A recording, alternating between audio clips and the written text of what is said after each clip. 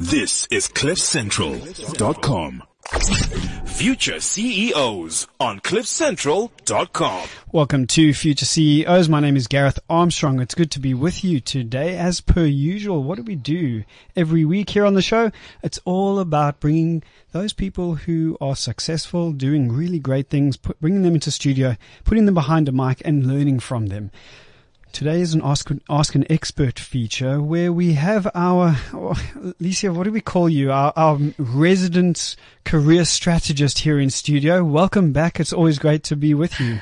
Gareth, thank you. That's fantastic. Resident career strategist, I like. Well, your brand is a career strategist, and you're our career strategist because you've been on the show a number of times before talking to us about careers and how to expedite them, how to deal with a number of issues. Today we're going to be talking about mid-career crises, and we were just talking to Dr. Demartini about that. He really spoke to us and helped us to identify what it is and how we know whether or not we're experiencing that. You were listening carefully to that conversation. A comment or two just on his observations? The first comment is, why do we have to call it a crisis? Why is it a crisis? Because that has a negative connotation to it. And I work with people who, as a result of this catalyst, reinvent themselves and do the most amazing things. So can't we change that negativity and give it a mid-career catalyst? I think it's a normal process for us at time, when we hit our 40s and when we start to want more, need more from our work, to all feel a sense of disengagement. Very few of us started off with a straight line, strategically knowing exactly where we wanted to go. How could we have known when we were in our 20s and we studied where we wanted to end up in our 40s, So I think it's a natural kind of awakening or wokeness that happens when you're working and you're doing good work. You want to do more. You want to be more significant. You want to have an impact on the universe in some way or another. Why is that a crisis? It's not a crisis. Throw that out. I'm going to challenge Dr. Demartini on that and say, let's call it a catalyst. There is stigma attached to it that just really shouldn't be there, isn't there? And totally. What I loved about what Dr. Demartini was sharing is the fact that there is an evolution of values that everyone experiences, and so it absolutely should not be seen as a negative because you're allowed to grow. You're allowed to develop, and you're also allowed to become disgruntled and bored and tired and frustrated and all of those things. And you could be in a good place in your career. You could be a leader. You could be an owner. You could be heading a department with people following you. You can be a representative of your organization doing amazing things, and suddenly it just doesn't feel right. It just doesn't feel right for you. You might have studied hard, and there's so many pressures and social idealisms around changing and moving. 5 or so years ago, it was like, what? You're going to leave a well-paid job to go and be an entrepreneur? Are you crazy? Don't do that. Be lucky that you got a job.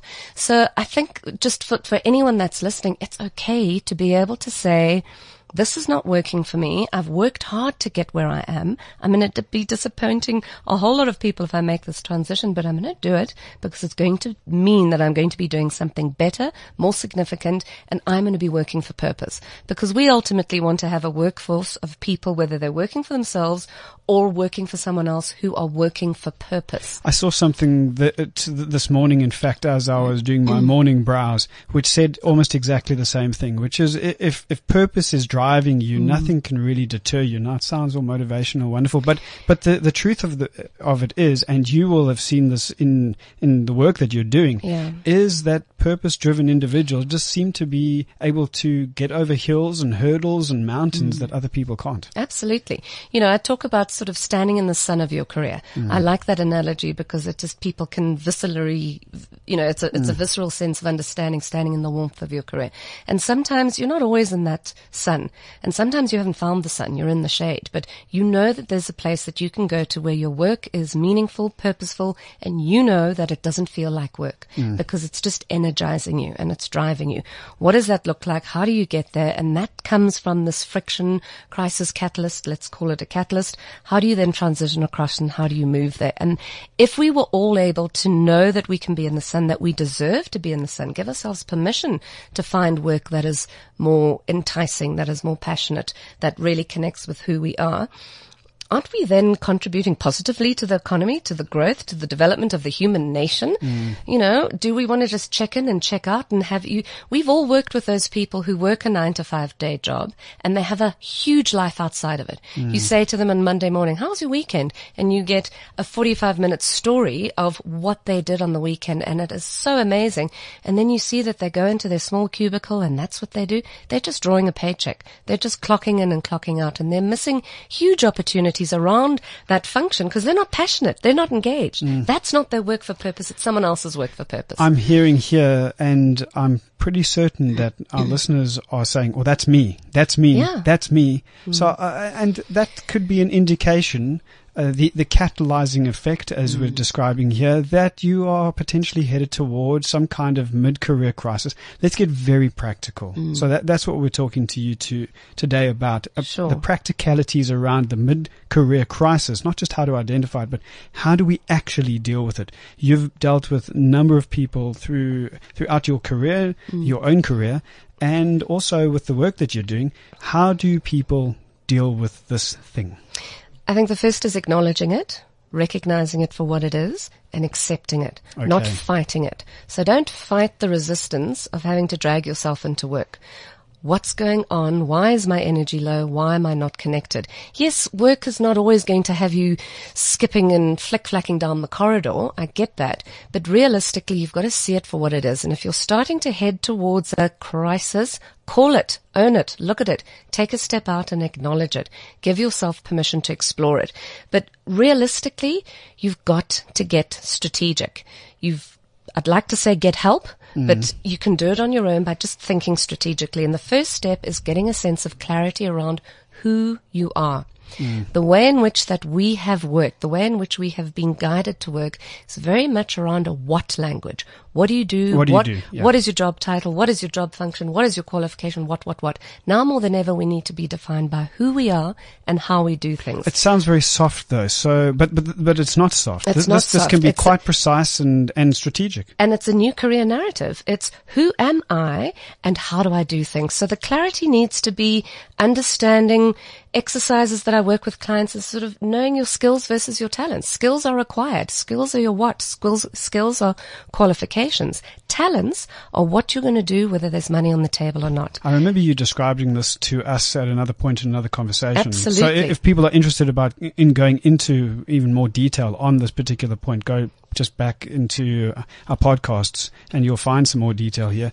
So, but sorry, I didn't want to interrupt you. No, but that's it. So you've got to get the clarity around who are you? Who are you? Who are you? Who are you? Recognizing the fact that you're hitting a brick wall, call it a crisis, call it a catalyst. You then need to get a sense of clarity around who is your authentic self.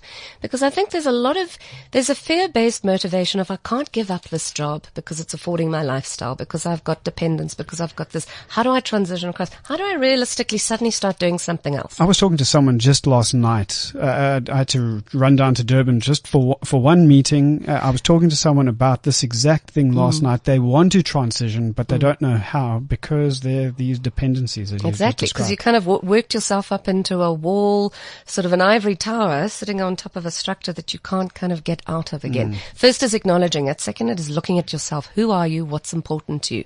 What are your skills? What are your talents? What's important? As Demartini talks about your values. Figure that out. Get a great sense and an understanding and a handle. Look, I think everybody should be doing this, whether they're hitting a catalyst crisis or not. Okay. Because the age of information, robotics, AI, the wave of disruption is going to hit every single industry. It's bringing it in. It's bringing it in. And we know that the rote stuff is going to be monitored and taken over by the machines. The human stuff, the who we are, the how we are, the intuition, the creativity, the imagination, all of that, if we don't have a handle on that, we simply aren't going to be able to reinvent ourselves in this age of disruption. So yes, it's about knowing enough about you. Then it's about getting a sense of reality.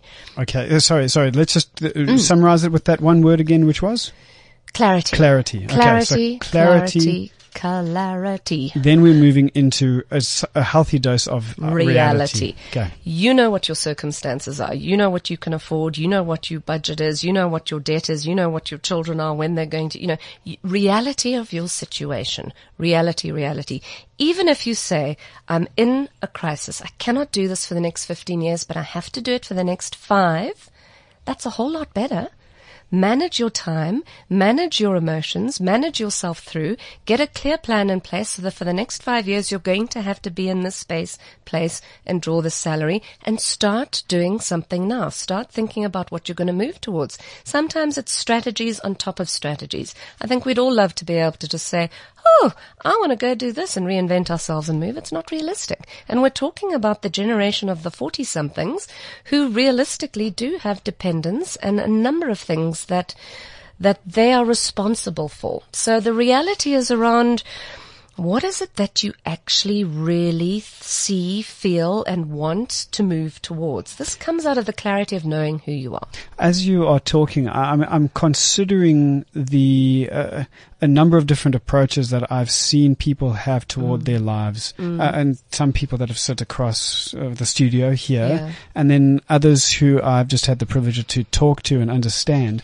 One of them have impacted my life, and so the way that I will live is in 5-year blocks. Yes. And it's about developing a specific set of confidences in a 5-year block, and then moving on and just trying something different. What I'm trying to get at here is there's some people that don't like risk. And this sounds quite risky to them. How do you've dealt with some people. Talk to us about an example of people that are really risk averse, but they're also disgruntled and unhappy. So I maybe think just not disgruntled, but just unhappy. Yeah, I think the aversion to risk is minimized by the aversion to going to a place that you hate, or doing work that you are feeling dissatisfied for. So the aversion to risk very quickly becomes secondary to, I know there's more, I know I can do more, and I need to find more. And we cannot switch off that desire and that ambition and that heartbeat of wanting to be somewhere else. It is a heartbeat, eh? It's a heartbeat. So, I mean, I've worked with somebody who was the most risk-averse person in its essence. He is Mr. Risk. He qualified as an engineer. He then decided he needed to pivot his career into banking and numbers. His father encouraged him to go the engineering route. It wasn't his passion, so he realized that he was able to then move towards numbers. Banking is what he saw as the numbers game. Studied a CFA. He's getting close to retirement, and he simply does not want to spend the next 6 years of doing what he's doing in the banking world. So he identified and knew that his absolute passion was in the investment management arena and helping people invest wisely. He's transitioning away from being a traditional banker into somebody that, the owner of an organization that advises people on investment and investment management. That's 3 career pivots in one lifetime, from somebody who's traditionally quite risk averse.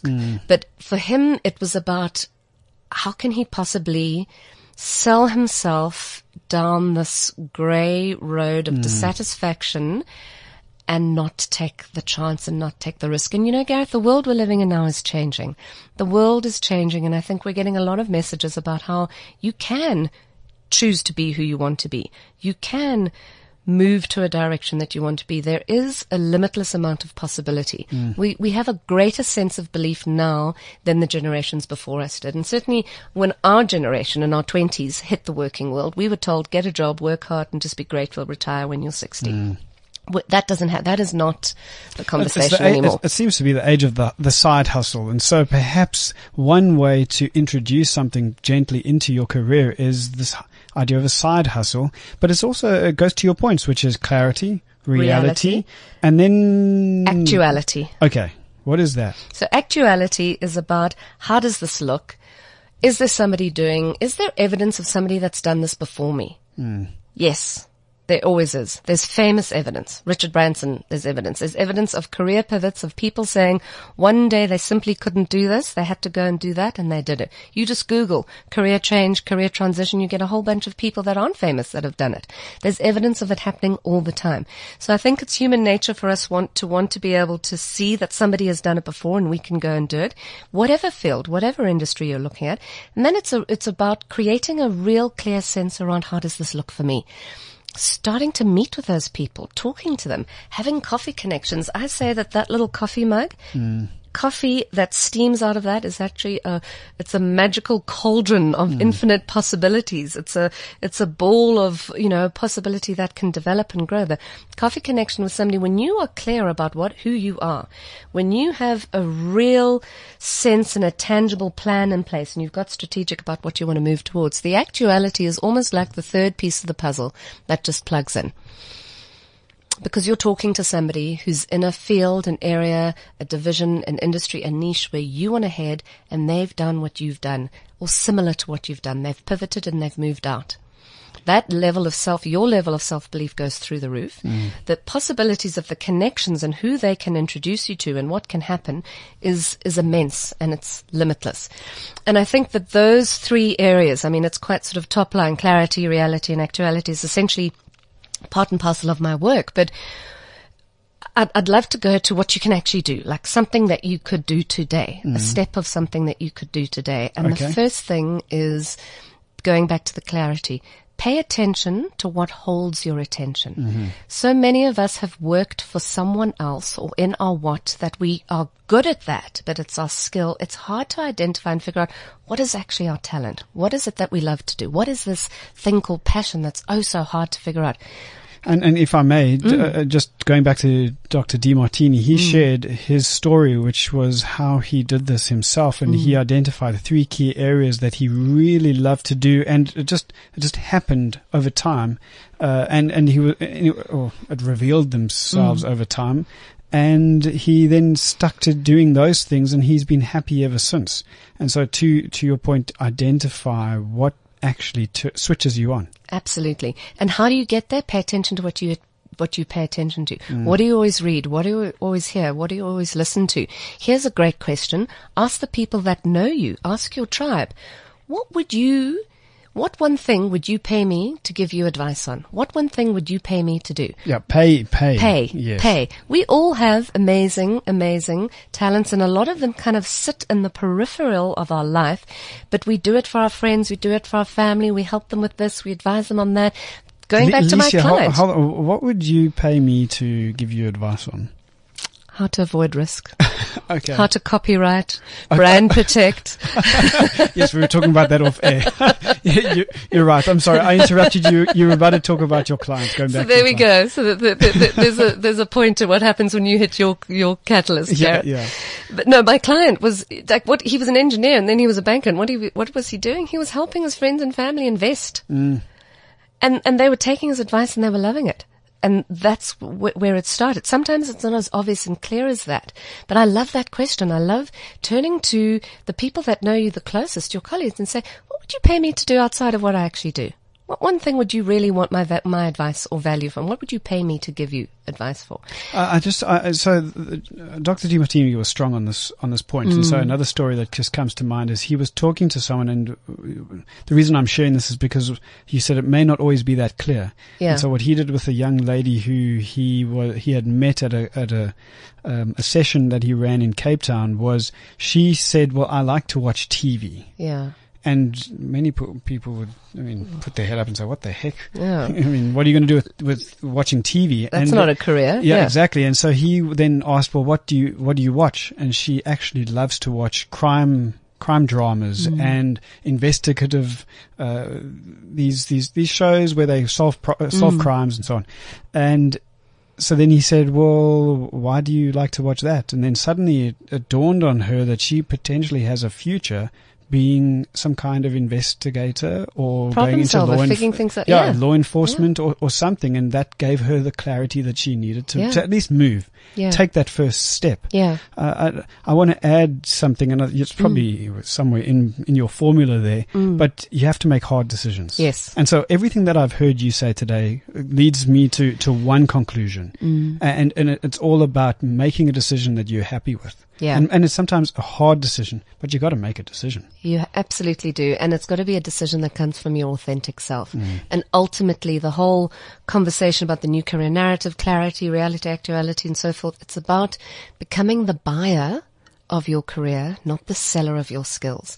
That is a huge shift. So just to take you back to, well, you can't realistically just suddenly leave your job because you've got commitments, but if you've got to do it for the next 5 years, if you suddenly switch a shift in your head and think, I'm not going to be here forever. I am getting a plan. I am doing something, whether it's a side hustle, whatever. I'm moving on something else, and this is not going to be the environment that I am in forever and a day. I will not retire here. It immediately changes your attitude about the environment that you go to. When you look at the work that you're going into daily and you start saying, this is just temporary, this is not going to be forever, you suddenly see it through a different perspective. And it's about the control that we often give over to everyone else, or we never really have. We were not told, be the buyer of your career. Buying your career means what is right for me, what works for me, who am I, and how do I want to move, rather than I'm going to sell my skills to anybody who takes it. That is a strong decision. It's a definitive decision, and it's what can shift people and turn things around in a very short space of time when it looks like I'm stuck. This is it. There's nowhere that I can go. I'm the breadwinner. I've got children. I've got dependents. There's nothing that I can do. And I've just got to stay in this job that's killing me, partly, but I don't like it. Swap the mentality. Change your thinking. I must just tell you, I'm happy with this conversation. I don't know if you've got any other gems to add before we end, but I'm quite happy to end here. We said clarity, reality, and actuality. It really leads you to make decisions. You're talking about paying attention. We're talking about making decisions. Just you got to go and make a decision. Is there anything else you'd like to add? I'd just like to say that whatever you feel is the barrier to your success right now, the weakness that you see in that is actually your strength. And I mean, that's an odd concept to end on because it's opening up another conversation. But what I mean is that in the place of weakness, where you feel as if you're most hamstrung, you're most tired, you're most limited, you actually within that, if you look at it from a different perspective, look at it through the lens of I'm buying my career, you actually see that that is your strength. And I think that's just a shift that existentially might just open up another world. Totally. Open up another conversation. Yeah. We're going to have another conversation. Yeah, good to come back. Licia, our career strategist, resident career strategist for future CEOs here on Cliff Central. Thank you so much for being with us. Thank you for talking about how to deal with a mid-career crisis, the practicalities of it. Your insights have been most valuable. Thank you. Total pleasure. Thank you for having me. Right, we'll be back same time, same place next week. We will see you then. If you want to know more about your customers and speak to them when it matters, you need TouchBase Pro. Here at Cliff Central, we experience this firsthand as we use them for our daily newsletter, which is the only place to get the popular weekly conundrum every Friday. Turn indifferent customers into customers who can't wait to engage with your brand by collecting meaningful insights and valuable information on what interests them, so you can target individuals and create new strategies. TouchBase Pro can also help with setting up effective email campaigns to maximize sales and mend the love lost between sales and marketing. And at the end of each month, you will have meaningful reports to show your team taking the guesswork out of email marketing stats. Get to emailwins.co.za now for a chance to receive a mini strategic assessment, plus an email campaign to 25,000 customers. With a TouchBase Pro account manager, you will send emails your customers can't ignore. Go to emailwins.co.za. If you change nothing, nothing changes. Future CEOs on CliffCentral.com. This is CliffCentral.com.